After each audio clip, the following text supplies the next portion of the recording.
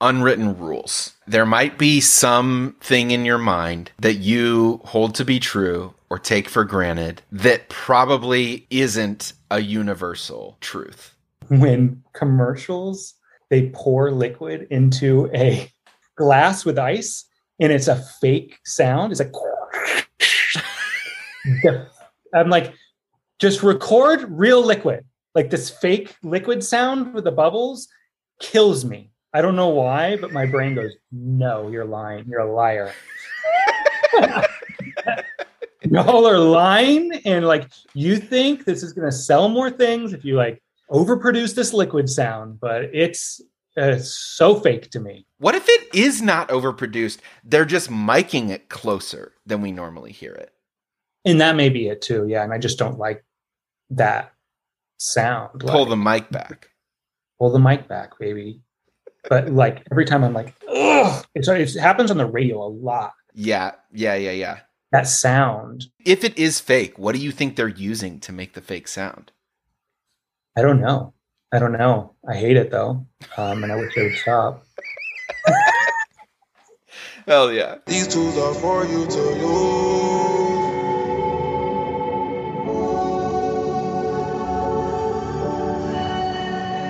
These tools are for you to use. Welcome to This Is Your Afterlife, conversations with artists and activists about death and life. My name is Dave Marr. I am a comedian in Chicago, and I host the show. And I was in a coma 7-8 years ago. Didn't find any answers, and so now I am squeezing them out of my guests. And this week's guest is Jonathan Giuseppe. He is a comedian, and I say he now, but I might say they or she, because she use all pronouns. So Jonathan is a comedian who's very near and dear to my heart. We had monthly accountability meetings that grew our relationship at a time when they were first diagnosed with cancer. That's right. They have been through cancer twice and are currently cancer-free. I'm very happy to report and have talked to Jonathan. So I'm excited for you to hear that conversation. If you enjoy this show and you think it's worth the cost of a nice cup of coffee or a cheap meal every month, you can go to my Patreon, patreon.com/Dave Marr, and donate $5 or $15 a month. Either way, you get my full conversations with guests and the after shows that I record with Megan Strickland and Claire Favret. And at $15, you get a shout out. So shout out to those pigeon patrons, Kurt Chang, Katie Llewellyn, Fred Fedewa, Susie Carroll, Shuba Singh, John Lee, and Debo. And yeah, if you're on the Patreon, you are getting to hear about a half hour to maybe an hour of extra interview this week. So know that. And if you're not, that's what those people are getting to listen to in their feeds. Also, if you want to get in touch with the show, if you have an answer for one of the questions that I ask every week, give me a call at 313-MISSED-URA. That's 313-647-8872. I will play your voicemail on the show. I am an independent artist. I rely on word of mouth to have people find out about my shit. So if you would like to help spread the word, leave a review, post a review, get creative, do whatever the fuck you want with the review. Hit subscribe, tell an actual human friend in life, and yeah, if you don't like the show, then that's cool, I guess. That's your problem. Why are you still here, man? Great. Okay, relax. If you are hearing noises in the background, I think I'm recording during a not a gap in noises, a lapse in noises, a temporary quiet. I'm recording on the 4th of July and people are shooting off fireworks. I'm just going to leave this here. I'm not going to make any comment, but I've been reading this book called Anarchism and the Black Revolution by Lorenzo Gamboa Ervin, who is a kind of OG black radical anarchist, starting back in the 70s. And here is the quote. "I am not here to save America or anarchism as a white radical movement. I am one of the grave diggers of capitalism, of which there are millions more born and fighting each day. I am one of the grave diggers of capitalism, of which there are millions more born and fighting each day.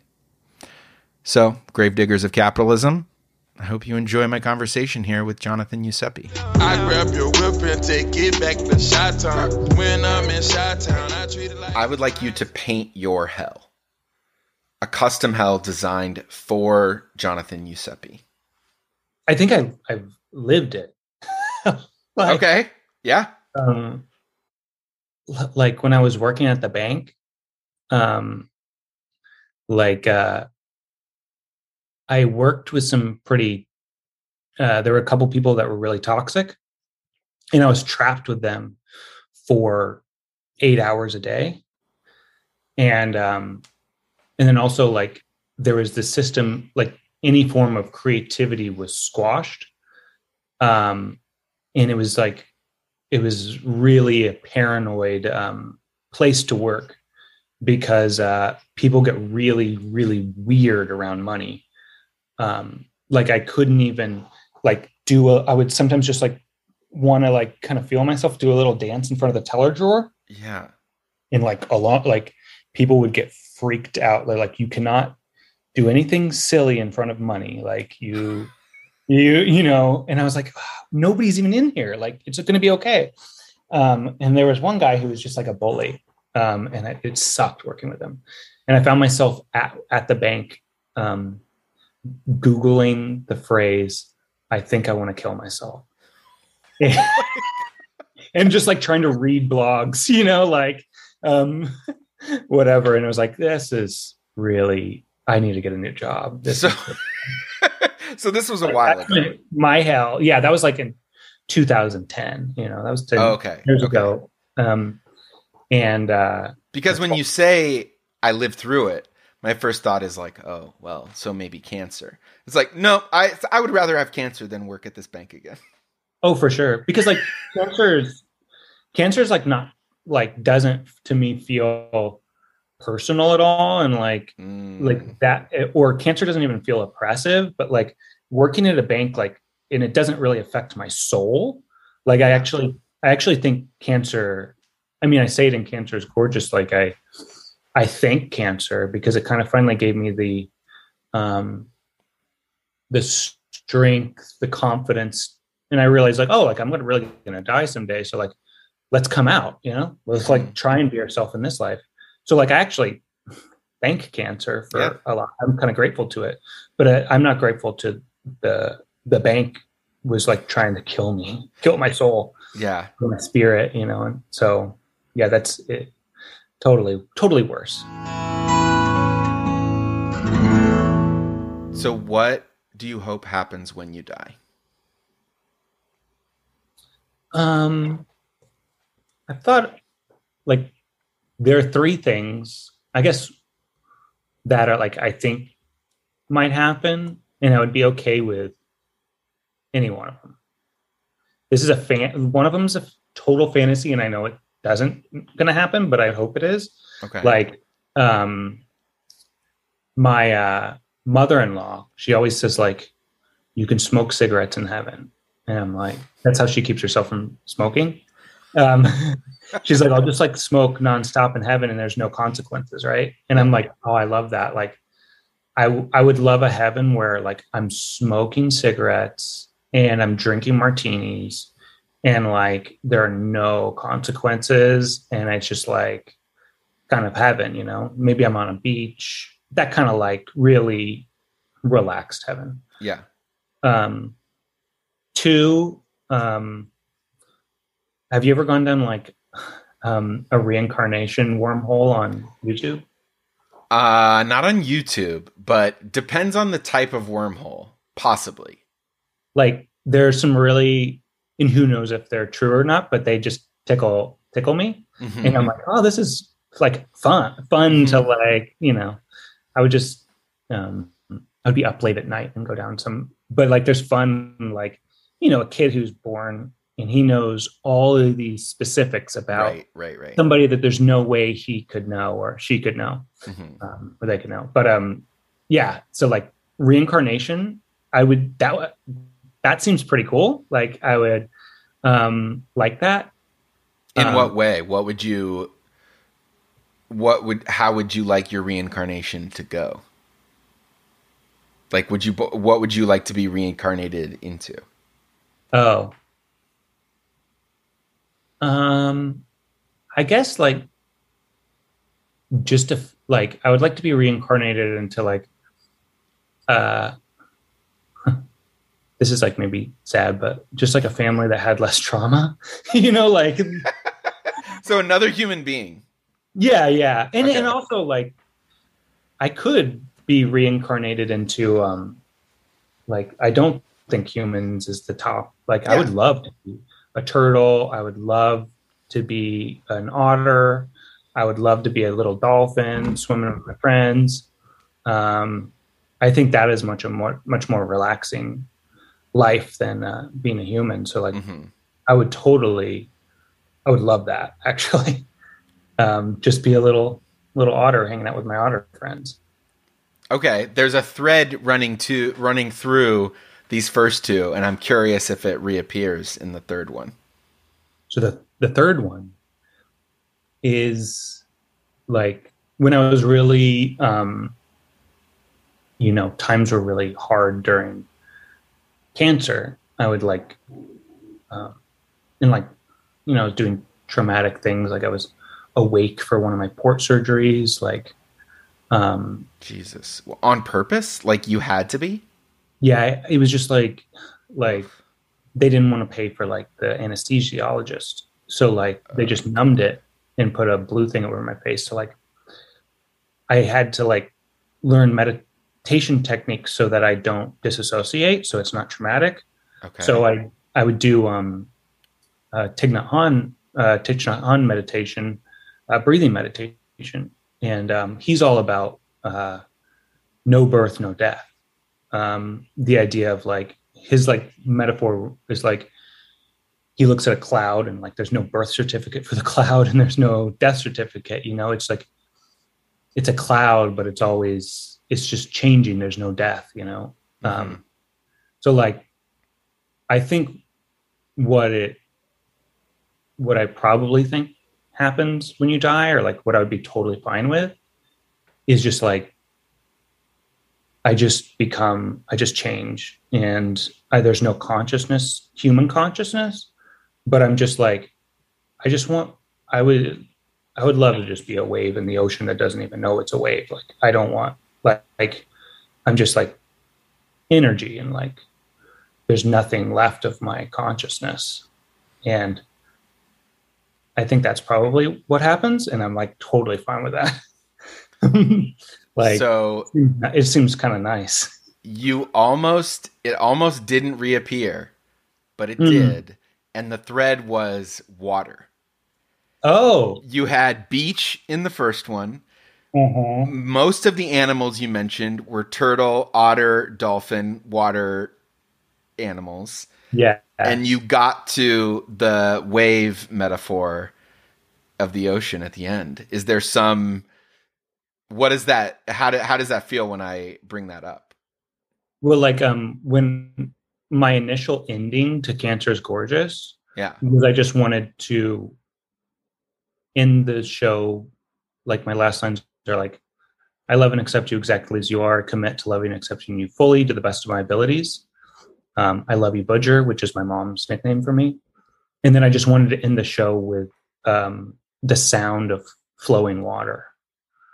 And I don't really know why, but like, I think there's something like about the presence, just listening to water is makes you present. Cause I wanted, and I end the show by saying like, life is so overwhelming. And if I can leave you with anything, I want it to be a calm resting place. And then I was like, well, like a calm resting place would be just listening. Like I wanted the audience just to like look at that 15-foot cherry blossom tree and just hear flowing water and like just feel presence. Like that was my goal. And I just wanted them to like sit there. And you know, yeah. So maybe that's it.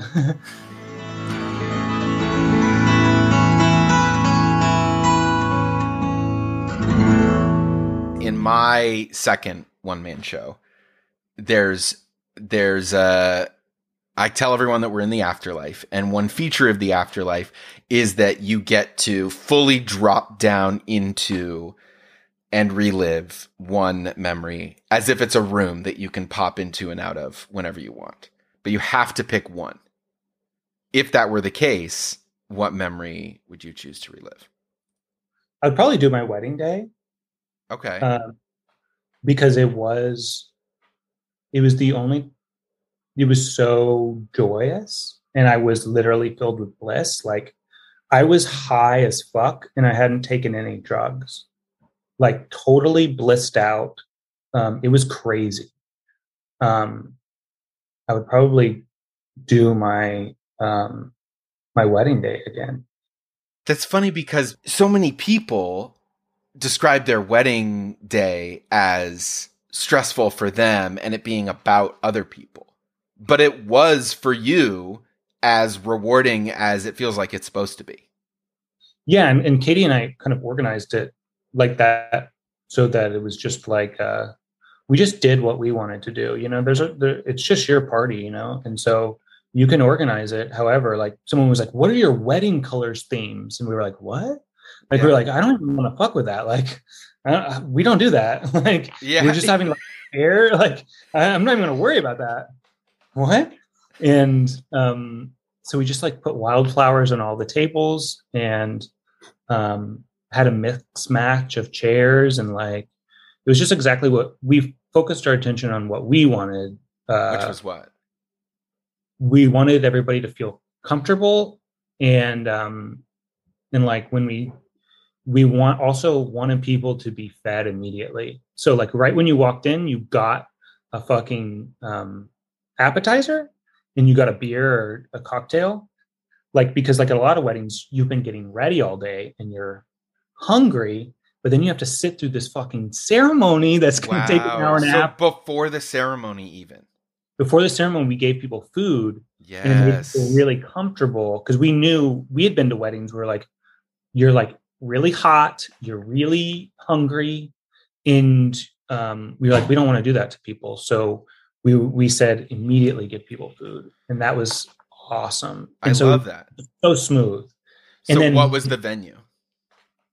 It was Otero Gallery, which is a classic car. It was an old classic car like gallery, but they don't do that anymore. So it was just this big room. Okay. They turned it into a brewery next door. In Texas? In Illinois? It was in Chicago, yeah. Okay. It was like downtown, yeah. Okay. And also, like, I was an emotional wreck declaring my love to Katie. Like, I couldn't even think about my vows because I would start crying. So I was like, just don't read them before. But you had written them. Totally written them. Yeah. Okay. Yeah. Okay. I was like, I couldn't even think about them though. And so like when I saw her walking down the aisle, I was like, started crying. Like it was so much emotion that poured out of me. And I don't know, there is something about declaring your love publicly that is really powerful. I mean, that's why I say my vows and Cancer is Gorgeous, because I'm like, yeah, it's like really powerful. How does that feel when you're how'd you feel about putting your vows in that show?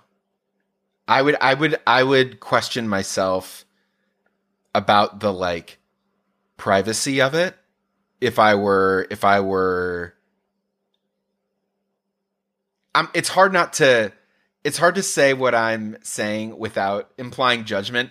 I swear I am not implying judgment, but I'm genuinely wondering what your thought process was, because the thought process I would have would be, am I selling out this private thing by putting it in this show?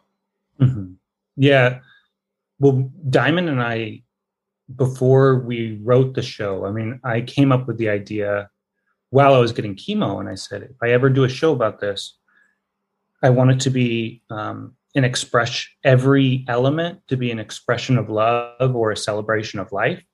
So like when I'm writing this story about Katie, like it just beginning, middle, and end, how we met to us getting married feels like a natural climax, right? And it's like, how do you like, and also there's no more bigger expression of love than the one I did. It's like, Right. you have to like, why not use your life? If it's the most powerful thing, like why worry about being a sellout to who too? Like, Yeah, you know what I mean? Totally. Like, it's like, and it's also, if someone in the audience is like, oh my, like is rolling their eyes at my expression of love, then maybe this show is not for them, like, Yeah. No like, worries. yeah, like if you don't like love, then don't come to a show called Cancer is Gorgeous, Yeah. Like if I miss those people, I'm willing to miss and not look like cool for those people if I can get the people who want to hear that shit. But Katie wasn't like, oh, that was kind of our like private thing. I don't want to share with everybody. No, she's cool like that, and like yeah. But also for Katie, like people would come up to me like, oh my God, like I want to meet Katie. It's like, it's just like all about this, this love story. And Katie's Right. like, I'm just a person. And like for Katie, it's not like she's lived it. So it's not like this like epic story of love. It's like, she's just like, yeah, we're married and, I love you to death. Yeah. But like, it's not that big of a deal. Not that it's not a big deal, but like, it's just her all life, the drama's happening inside you. Yeah. Like she's like, yeah. oh, that's Jonathan. We're sitting on the couch, and like inside you've got the fireworks going off, and you're like, ah!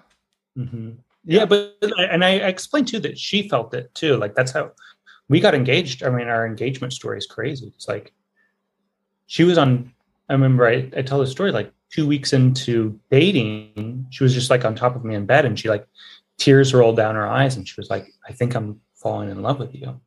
And I was like, "Whoa!" Yeah. It was intense for her too. It wasn't just me, No, of course, and I didn't mean to imply that it was. Yeah. No. Okay. So what? So, but I am like a more intense person emotionally. Sure. Than she, So, yeah. What else? The wedding. Give me the other aspects that contribute to it. It sounds like it's a lot about. I mean, talk about being intense. It's a lot about reliving the intensity of this heightened experience. Yeah, I guess like that's my brain probably went to like that because it's the most emotionally like blissful thing. But like also, in my vows, like I say like, there was a day where it was so hot in our apartment and we were like in our underwear and we went and got these Italian sandwiches and we watched RuPaul's Drag Race and like nothing special had to happen because it's just like being with her is already the thing that is so special. So like I could relive the day where we just got sandwiches, and just watch TV, and that would be pretty dope. Like I would be really happy with that too, Yeah. What other aspects of the wedding day stick out to you? Or are there just elements of the wedding that you want to brag about that you're like, we also did this? I'm trying to think. Well, Peter Kim did the ceremony, like he married us, and his speech was really, really funny. He was like really great, but really also really heartfelt. But he fucking nailed it. And And I was, so it was great to kind of, I think we picked the perfect person because Peter knows me really well, and he's known Katie since San Francisco. So he's known Katie much longer than me. So like they've been good friends for a long time. Oh, wow. And Peter just had directed me and Grief is Horny. So we got really close. So he was like the perfect person to kind of like wed us. Okay. So the right person. The right person. Yeah.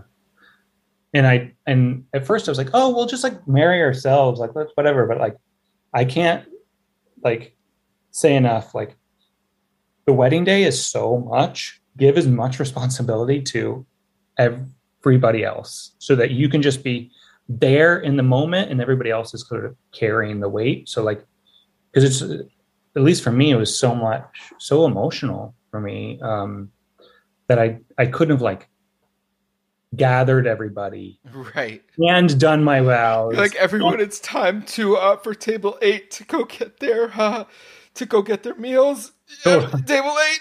Yeah, you're just like trying to say your vows and eat and drink and dance, and that's all you want to do. Yeah. What about? Wait, when was this? Was the and where was this in you? Had you come out?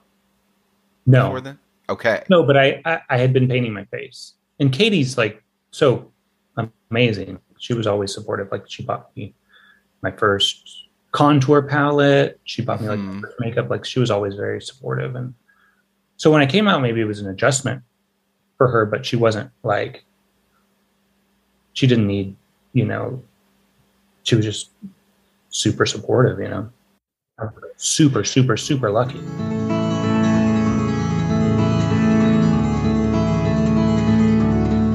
What's your coma? And by that, I mean a moment of transformation where before you were one version of yourself and after you were another. And I don't mean to imply that just because my coma, one of mine, was an actual month-long coma, I don't mean to imply that it needs to be that grandiose. Yeah. But what is a moment like that for you? Well, definitely after cancer the first time and like, deciding to come out was changed a lot for me. I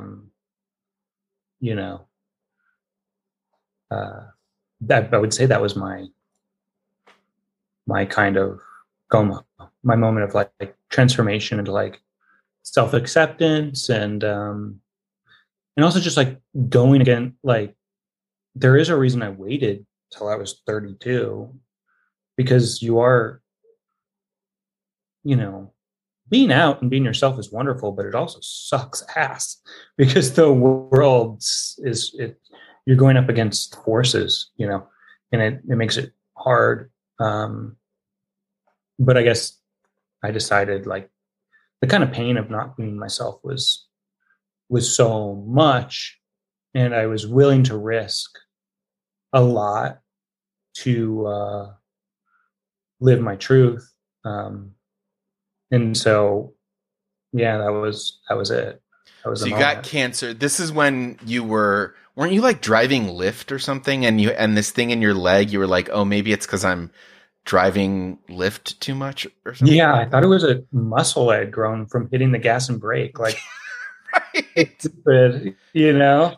And like literally this 12-year-old girl at the school, because I would work as a after school teacher, but also I would do Uber and Lyft on the weekends, to make money. And she would like fist bump the lump on my leg. And then her mom is a surgeon, and she came into me one day, like came into school one day, and she was like, so I talked to my mom, and I was like, yeah. She's like, she said new muscles don't just grow. And I was like, okay. And I was like, so are you saying this is a tumor? And she was like, yeah, you're going to need to go get that checked out. And I was like, okay. And so how old was this girl? So this 12-year-old girl named Penelope Amazing. Diagnosed me with cancer, basically. Damn, good on her. Yeah, she was really funny. She was really great. So without having you have to rehash the Cancer is Gorgeous show, you get this tumor, You get what, because you had chemo a little bit first and then you had the surgery and they cut it out, right? Yeah, chemo and radiation. Yeah. Okay. Right. But then they basically cut it off. And for a while you were cancer free. Yes. I was cancer free. Yeah. And then, so when it came back recently, what did they call it? Did it metastasize? What was the like? Yeah, they called it stage 4. And that kind of scared me because I was like, oh, that's the real deal. There's I know what stage 5 is. Yeah. There's no stage 5. And so like, it was scary. And also, I couldn't breathe. Like, and it was right when the pandemic happened. So I was like, shit, do I have COVID? Oh, so like, wow. I just didn't know. And it was this huge, and there's so much. It ended up, the general practitioner sent me to get an x-ray, and it just showed all this fluid in my chest wall. And so like, basically what was happening is there was so much fluid around the lung. It was like somebody putting their hands around air, like a balloon, and you can't blow that balloon up with all the pressure around it. Whoa. So I just couldn't breathe. And I could feel my body just like shutting down. Like it was the closest I've ever felt like, oh, this is like kind of what it feels like when you die. Like I could just feel the energy sort of draining from my body. You know? But it was the cancer from the leg that had moved up. Yeah. Or reappeared there or whatever. Yeah. Yeah. Which with sarcoma, it usually takes place in your limbs. And then very often it travels to your left lung. I don't know why. Oh. So it actually wasn't in my left lung. It was in my chest wall. Huh. But it was really close to my heart. And it had collapsed to the left lung. So, Jesus. And so, I did a year of treatment, but then it started to grow again, and it was compressing my pulmonary artery, which was really scary. And they're like, okay, we got to do surgery to like get this out, because now we're screwing, like if your heart starts working, you're done, Right. So it was pretty intense. But what's so interesting is that this coming out moment happens after the first.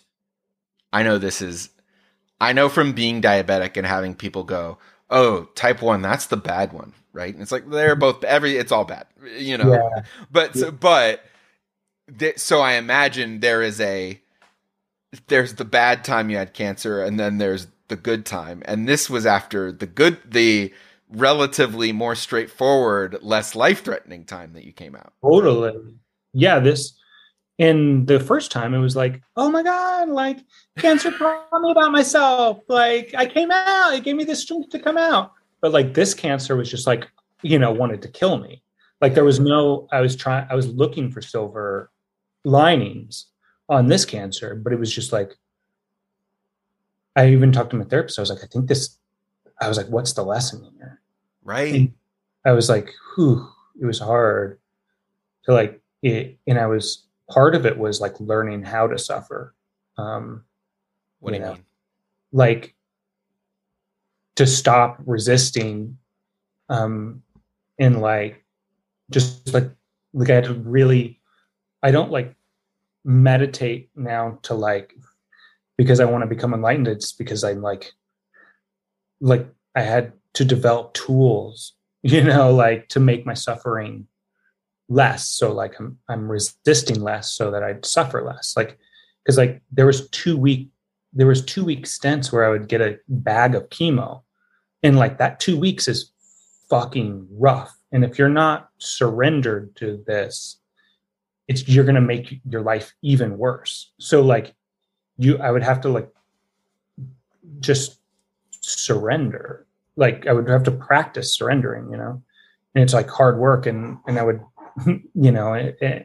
and my body was really uncomfortable. So like I would do meditations to see where in my body I could relax, because you go into like, you tense up, you're in defense. Like body scan kind of stuff? Yeah. Like body scan stuff. Okay. Yeah.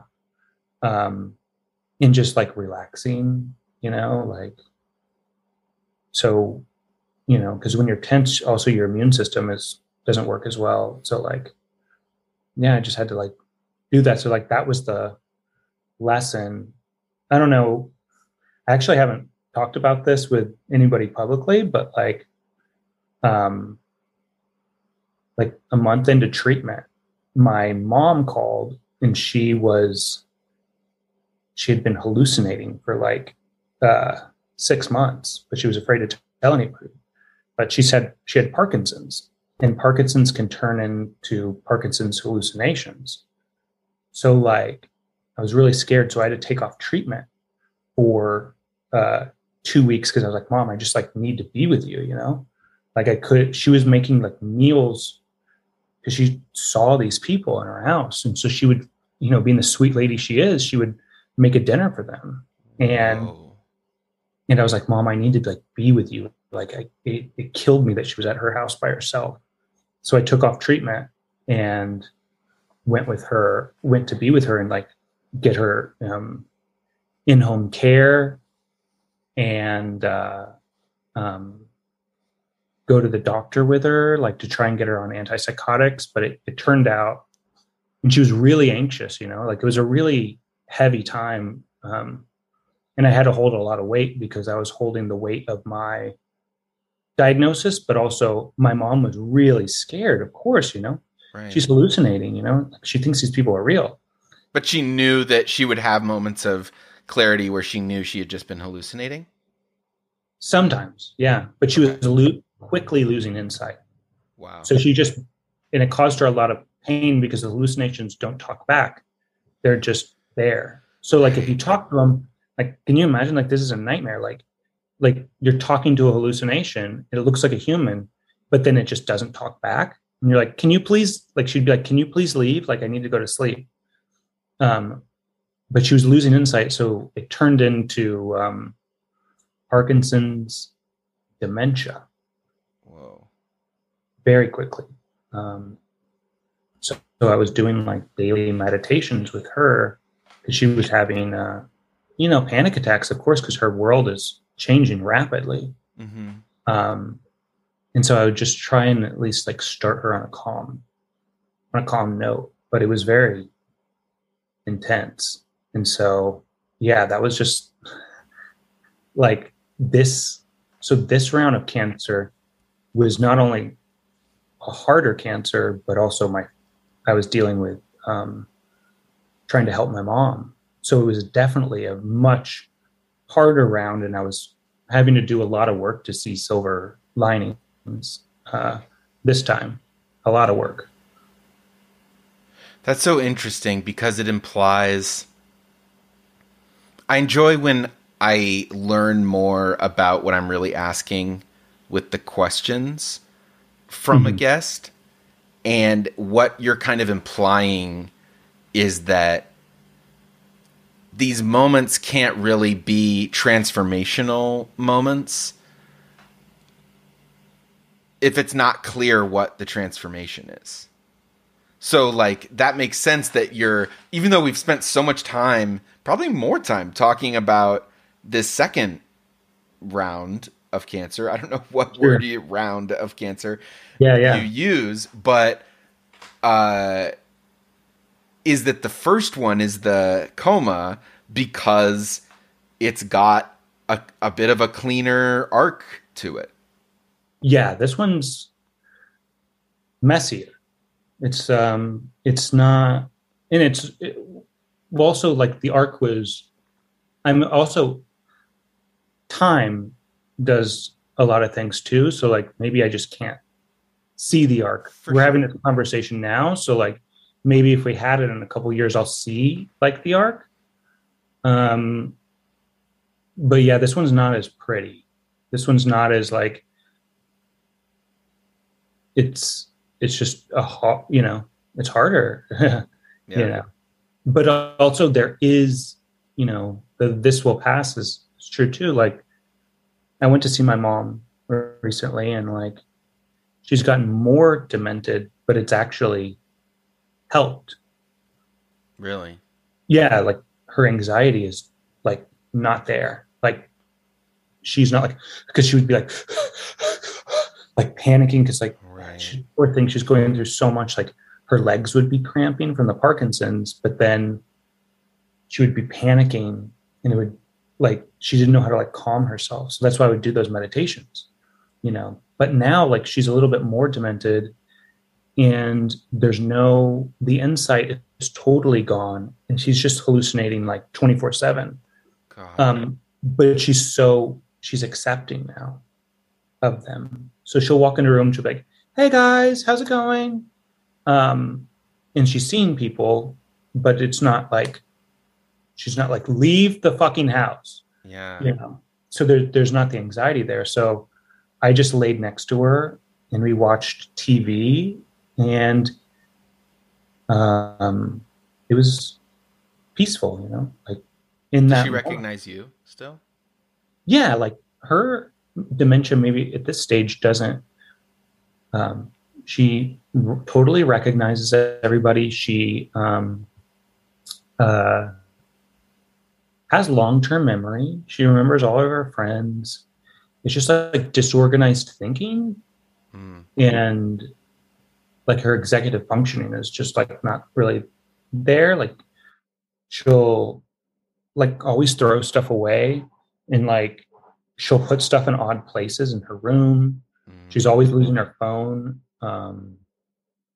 But like the same person's there, and like, so yeah, it's, her memory is not really gone, but she will sometimes think that my dad's still alive, you know, or she'll sometimes think that my dad's coming to pick her up, and she's like, "Where is he?" Like stuff like that, you know?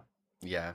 But the silver lining too, I think, is there a little bit. It's like, you know, we've gotten to a more calm place, you know, and it's just a really, really hard thing to accept. And I think that's the, it was hard for her to accept. But like once you do, then you're like, this is just my new reality. And like, that is where the adaptability is good, you know? But yeah, it was like, this round of cancer treatment was, I was like, Lord, I need you to pump the fucking brakes. Cause it was like, it was like the beginning of the pandemic. I'd just been diagnosed with cancer, and my mom is, is doing this. And like, so I drove back to Texas, and like, I wasn't even going into gas stations. I was peeing in like, you know, McDonald's cups and pulling over and throwing it out the window. Yeah. It was just like, it was a little bit of like a wild time. And I really haven't, like, I have some stories from then. And like my mom had a hard time with me coming out, like, but like we had a really great talk when I was there and taking care of her. And she was like, I think maybe she knew this might be one of the last times like we really get to connect where she's fully there. Yeah.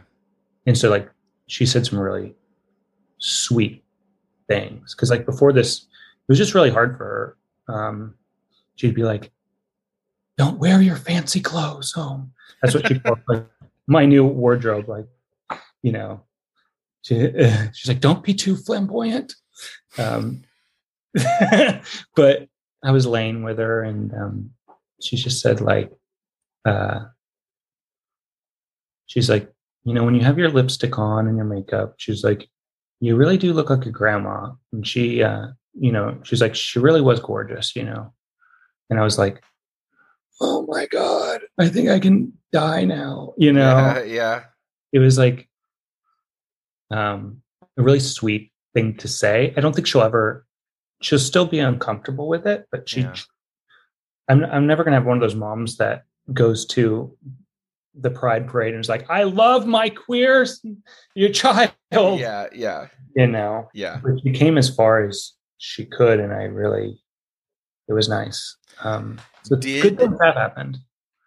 In the transformation of being out, you know, after this first time, did that at all relate to the way you handled cancer the second time? Did it make it easier? Did it make it harder? Did it make it something else? Yeah, I think it was, even though the stakes were really high, like, I mean, doing the 2-week stint of chemo was the hardest thing I've ever done in my life, by far. But also, like, so all this bad stuff happened, but like, also, like, my family would always be like really hard on me because I haven't like made money doing my career. Yeah. And they'd always be filled with a lot of fear. And finally my mom said, she goes, I can just see that you found peace. And I said, yeah, like, because I would tell her, like, I was like, Mom, she'd want me to be a pharmaceutical rep or whatever. And I was like, Mom, like, you don't have to worry about me. Like, I've already won, like, I'm okay. And she goes, I can see that. She's like, I see that you've found peace. So that shifted that external pressure, I think, because my mom was dealing with so much, she had to like trust that I'm okay, and I was like I was taking care of her. So that was good. But it was harder. But I did have better tools this time. Like I knew I was going to need a trauma therapist. I knew I dedicated myself to like having a meditation practice. Like I set up all my pillars, I was on antidepressants, like, so it was harder. But I was better prepared. I wasn't as scared of the surgery. I'd already been in surgery. And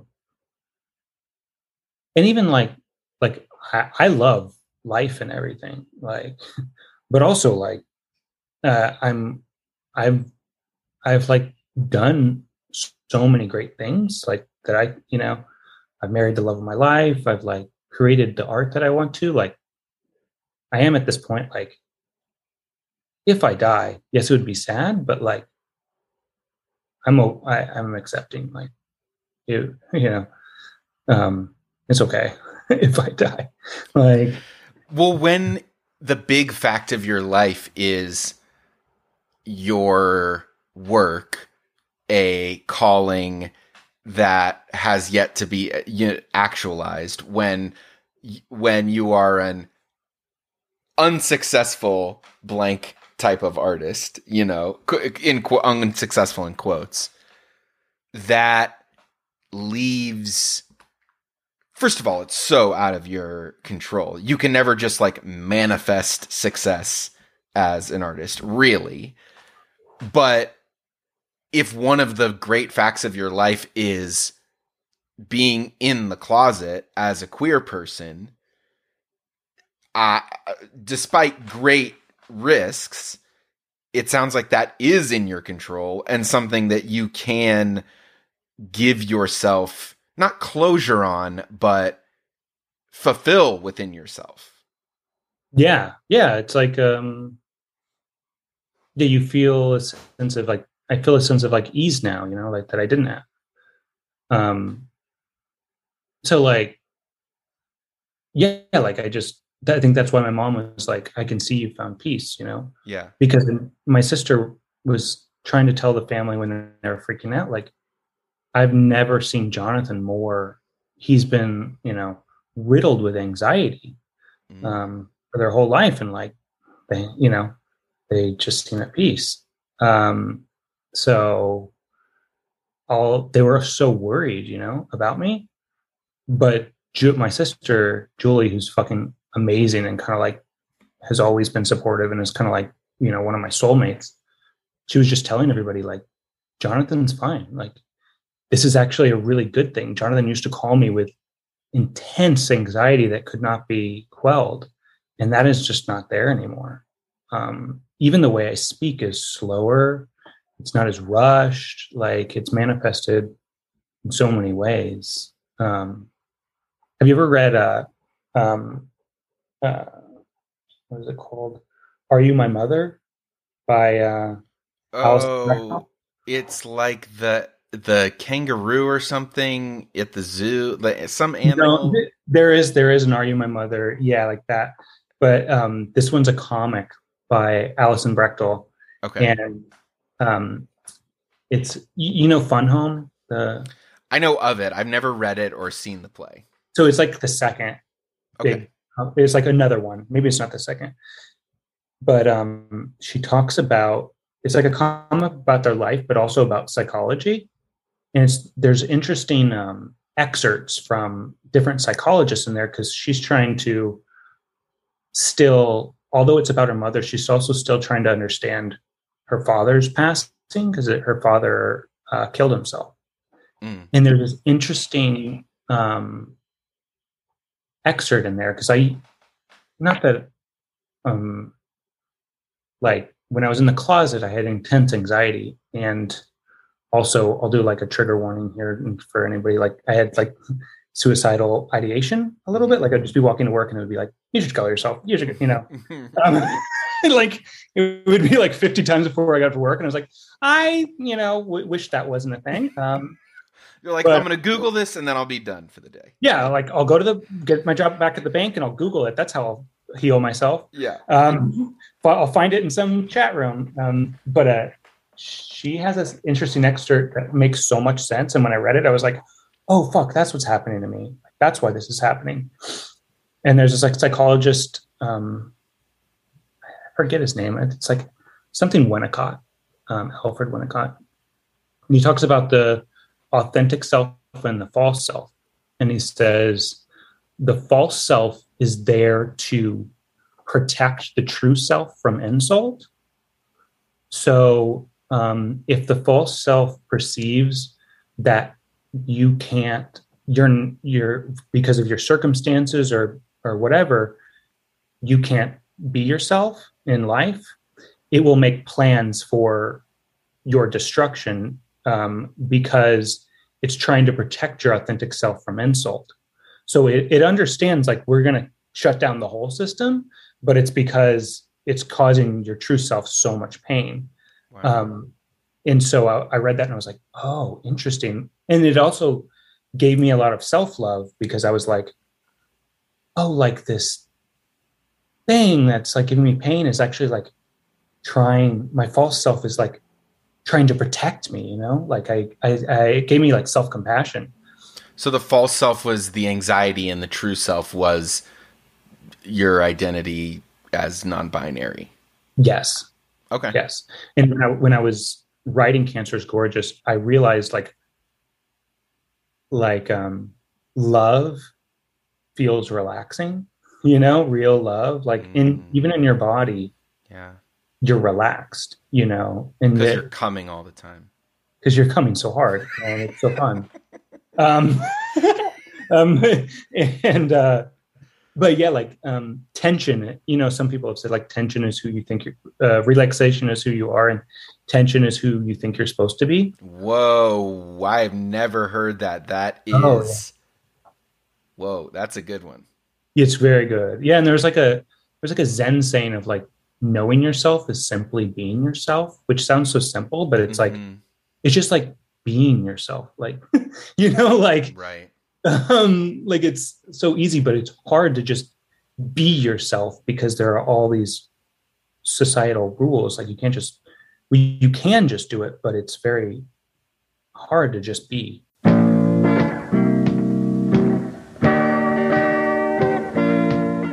That is the show. Thank you so much for listening. Thanks again to Jonathan for doing the show. Best of luck, best health and love, and and light, love and light, thoughts and prayers. They're getting people through so well these days, so sending them all to Jonathan right now. And actual, genuine, good thoughts and feelings and money at the same time.